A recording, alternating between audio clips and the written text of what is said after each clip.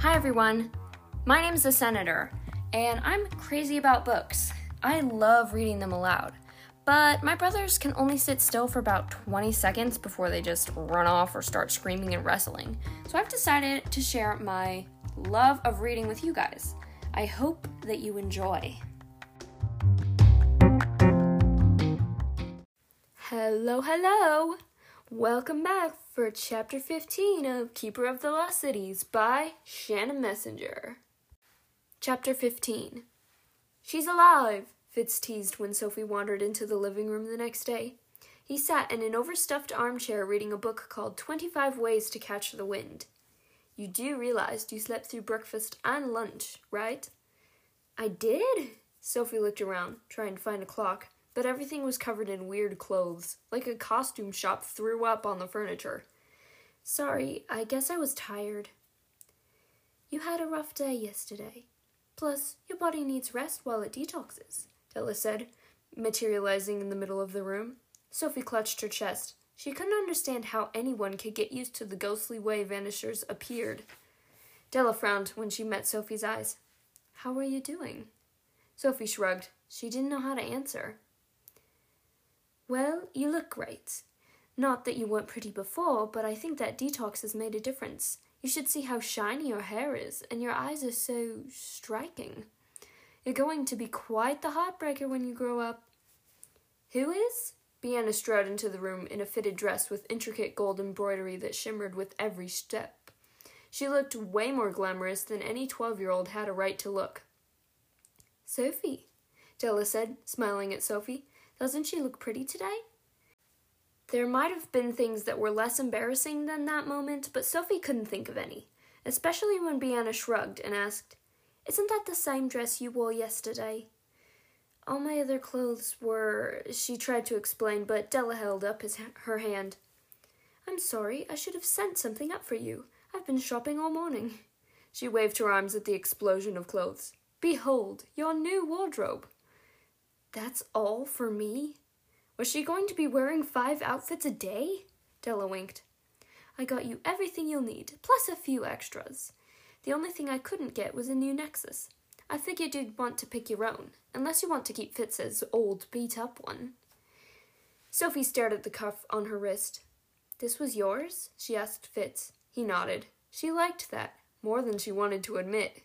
She fingered the sparkly stone, which was the exact same color as his eyes. Do you want it back? I don't need it anymore. It's yours if you want it. She was very aware of everyone watching her, so she tried hard to sound casual as she said, Might as well keep this one then, so it doesn't go to waste. If that's what you want, Della agreed with a smile. I should be done packing all of this in a few minutes, and then we'll get you some lunch. Packing? Her heart sank as Alden entered the living room holding her backpack and Ella. Are you kicking me out? She tried to make it a joke, but a touch of hurt leaked into her words. Della rushed to take her hands. Of course not. We thought you'd want to get settled in your new home. If you want to wait a few days, we'll unpack your stuff right now. Sophie swallowed to steady her voice. No, it's fine. In fact, I don't really want lunch. I'm not hungry. Her stomach was so knotted with nerves, there wasn't any room for food. Della smiled sadly. You're going to like Grady and Adeline. Her palms dampened at the strange names. What are they like? They're great, Alden promised. They run an animal preserve at Havenfield, so they always have all kinds of exciting things going on. Do they have any kids? Della glanced at Alden. He looked away. Grady and Adeline lost their only daughter about 15 years ago. Her name was Jolie. She was 20 when she died. It was a terrible accident. Della covered her mouth with her hand. Alden shook his head. I'm not sure if they'll mention it, so you might want to wait to see if they bring it up. That way you'll know they're ready to talk about it. And please, don't let that make you more nervous to meet them. I won't deny that their loss has affected them, but they're still 2 of the most wonderful people I know. You're going to like them. He offered her his hand. Come on, let's go meet your new guardians. What kind of animal preserve is this? Sophie asked as a booming roar shook the ground. Fenced-in pastures spread as far as she could see, filled with creatures that looked like mutant, scrambled versions of animals. Ella, in her bright blue glory, suddenly looked normal. Havenfield is one of the rehabilitation centers for our sanctuary, Alden explained. The animals were brought here, first for training, before we release them into their protected home. They're not easy to catch. We're still trying to trap Nessie. She's quite the escape artist. These things live around humans? Where do you think the legends came from? Which is why it's not safe for them. We've even come to collect endangered species. Gorillas, lions, mammoths. Mammoths are extinct, she interrupted. Tell that to the thriving herd we have at the sanctuary. You've heard of woolly mammoths? Somehow that was harder to believe than goblins or ogres. We have colonies of everything. Mammoths, saber-toothed tigers, dinosaurs. He laughed when her jaw fell slack. Every species exists for a reason, and to allow one to die off would rob the planet of the unique beauty and qualities it provides. So we make sure they all continue to thrive. Grady and Adeline train the animals to be vegetarians by feeding them gnomish produce. That way they won't hurt one another when they've moved to the sanctuary. Another roar interrupted their conversation. Whatever it was sounded like it wasn't happy about its new diet plan. The path they followed split, part of it winding down steep hills to a rocky beach lined with dark caves. Still, that path looked much less scary than the wider, flower-lined one they took to meet her new guardians. The path led to a wide meadow where gnomes were using thick ropes to lasso what looked like a giant lizard covered in neon green feathers. The beast thrashed in protest. "Oh, stop being such a drama queen," a husky male voice commanded from somewhere among the ropes and feathers. "Roar!"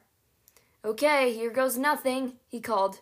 The gnomes tugged on the ropes, pulling the beast's neck low enough for the blond elf to heave himself up. No easy feat, considering the beast was twice the size of an elephant. Snarl. "I'm trying to help you, silly girl," he yelled as the beast bucked and thrashed. Sophie cringed, hoping she wasn't about to watch her new guardian become lizard food. "Need a hand, Grady?" Alden called. "Nah, almost got it." He lunged and grabbed something black tangled in the feathers. It twisted and writhed, but Grady yanked it off, nearly losing his balance in the process. The fluffy lizard stopped, struggling as Grady tossed the black thing to one of the gnomes and slid down the beast's back. "Sorry about that," he called to Alden, once he was back on the ground. "No problem, my friend. Verdi giving you trouble again? That's why she's our permanent resident." "Would you like to meet a Tyrannosaurus, Sophie?" Alden offered. Her eyes stretched wide at the name. So the dinosaurs really weren't extinct. The idea was so impossibly cool. And they looked nothing like humans thought. Now she knew what Fitz meant with his smug comments at the museum.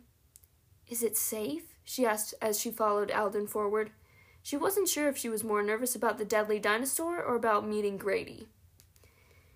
It is now that he got the jaculus off her neck. It's a winged serpent that feeds off of blood.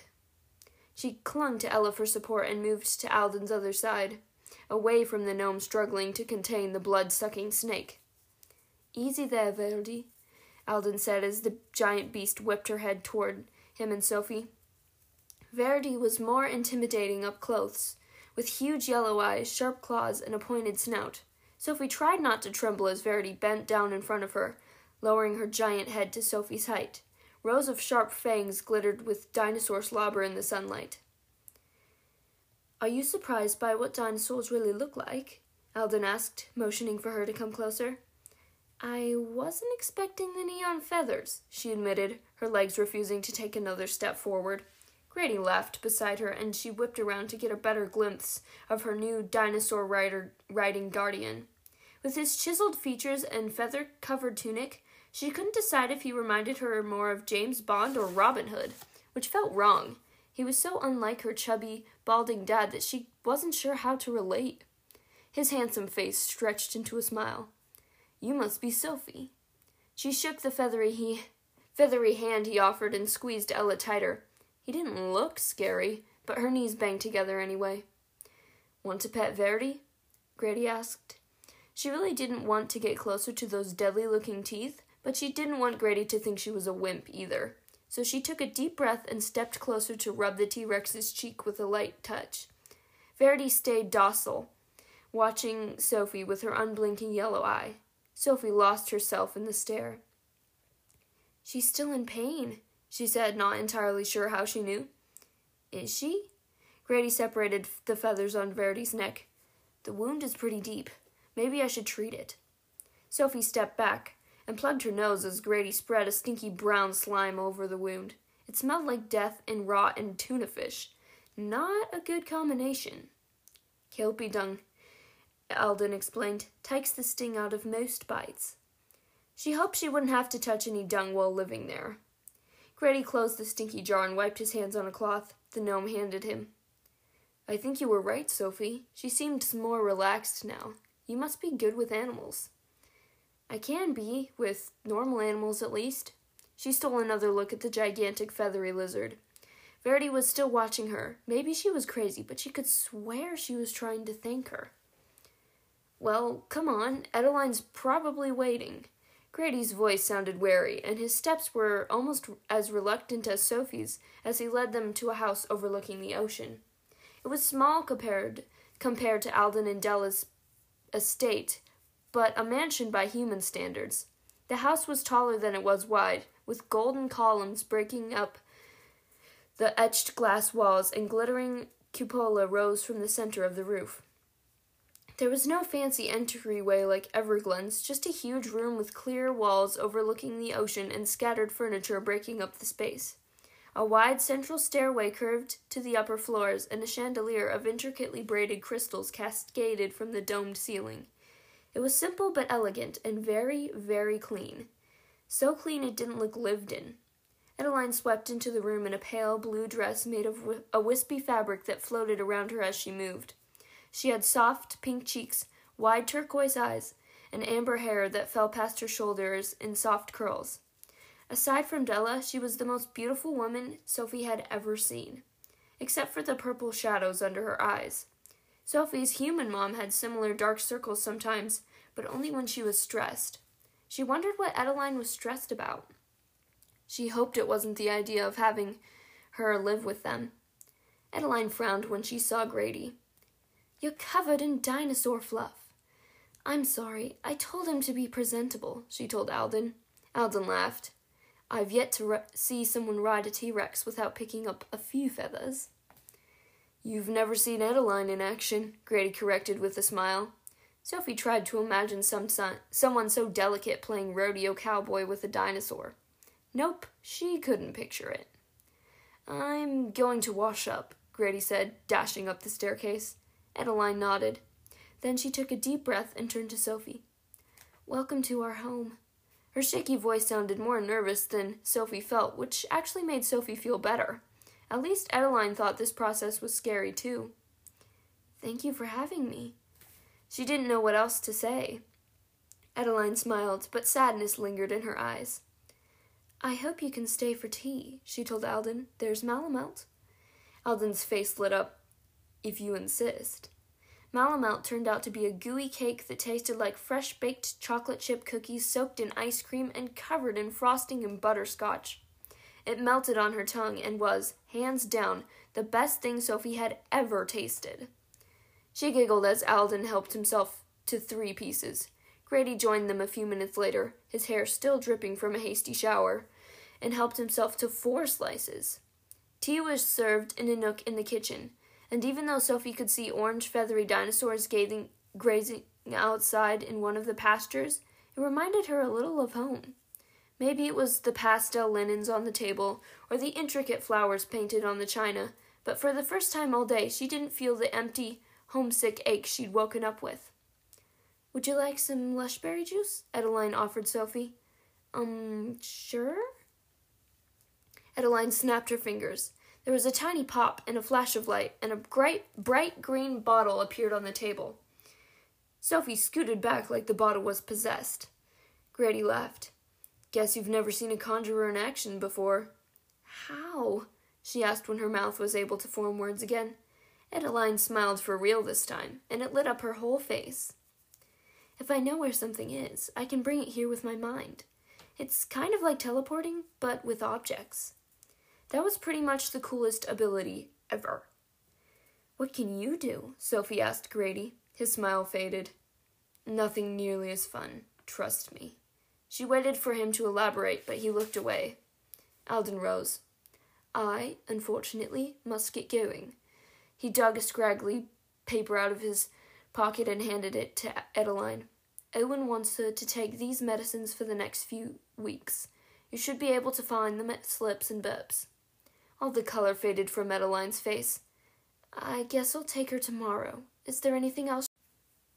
Della took care of the rest. You know how she is when it comes to shopping. I do. I made the mistake of letting her help me shop for a gift for a friend's daughter one time. 4 hours later, I had a whole new wardrobe and still no gift. Grady took Adeline's hand as she turned away, staring out the window. Sophie's heart ached for them. She knew their pain. She had lost an entire family. Maybe that was why Alden put them together. They all knew what it was like to grieve, but she didn't feel like talking about it, so she kept quiet. Alden fished a thin crystal square out of his pocket and handed it to Sophie. This is an imparter. It'll allow you to communicate with anyone in our world. So if you need anything or simply want to talk, say my name to the screen and you'll reach me, okay? Okay, she strangled Ella as her heart pounded in her ears. It wasn't like she didn't like Grady and Adeline, but it would be weird to be alone with them. What would they talk about? Alden leaned closer so he could whisper, It's going to be all right, Sophie. If you need anything, anytime, I'm here. Use the imparter. She nodded. Good. He waved to Grady and Adeline, gave Sophie one more reassuring smile as he held up his pathfinder, and vanished in a flash of light. The silence he left behind was deafening. Grady snapped out of it first. He jumped to his feet and nudged Sophie. Let's show you to your new room. Is this really all mine? Her bedroom took up an entire third floor. Star-shaped crystals dangled from the ceiling on glittery cords, and blue and purple flowers weaved through the carpet, filling the room with their sweet scent. A giant canopy bed occupied the center of the room, and a huge closet and dressing area took up an entire wall. Bookshelves full of thick, brightly colored volumes filled the other walls. She even had her own bathroom, complete with a waterfall shower and a bathtub the size of a swimming pool. I hope it's okay, Adeline said, biting her lip. Was she kidding? It's awesome, Sophie said, feeling more excited about her new home already. She dropped her backpack off, but decided to keep Ella with her. It helped having something to hold. Half the second floor was Grady and Adeline's bedroom, and the other half was a long hall with 3 closed doors. 2 were their personal offices. 1 they didn't explain, but Sophie assumed it was Jolie's room. They didn't forbid her from going to that part of the house, but they didn't give her a tour either. And the way their voices strained as they spoke about it, she decided it would be best to stay away. After an awkward but delicious dinner of soupy green stuff that tasted like pizza, Grady and Adeline left Sophie alone to unpack, which turned out to be a good thing. Unpacking made everything real. She lived here now, in this strange, slightly too perfect world where everything she knew was wrong and all she had to show for the past 12 years of her life was a backpack stuffed with wrinkled clothes she'd never wear, an iPod she couldn't charge, and a scrapbook full of memories that had been erased from everyone except her. At least she knew her family wasn't missing her the way she missed them. Their new life, wherever it was, would be better without her. Alden and Della would have made sure of it. Tears welled in her eyes as she put the last remnants of her human life away. Then she curled up on her bed with Ella and let herself have one last good cry. When her eyes finally dried, she promised herself she wouldn't look back anymore. Grady and Adeline weren't like her parents, and Havenfield wasn't like her old house, but maybe that was better. Maybe it would be easier because they were different. And maybe, with time, it would really feel like home.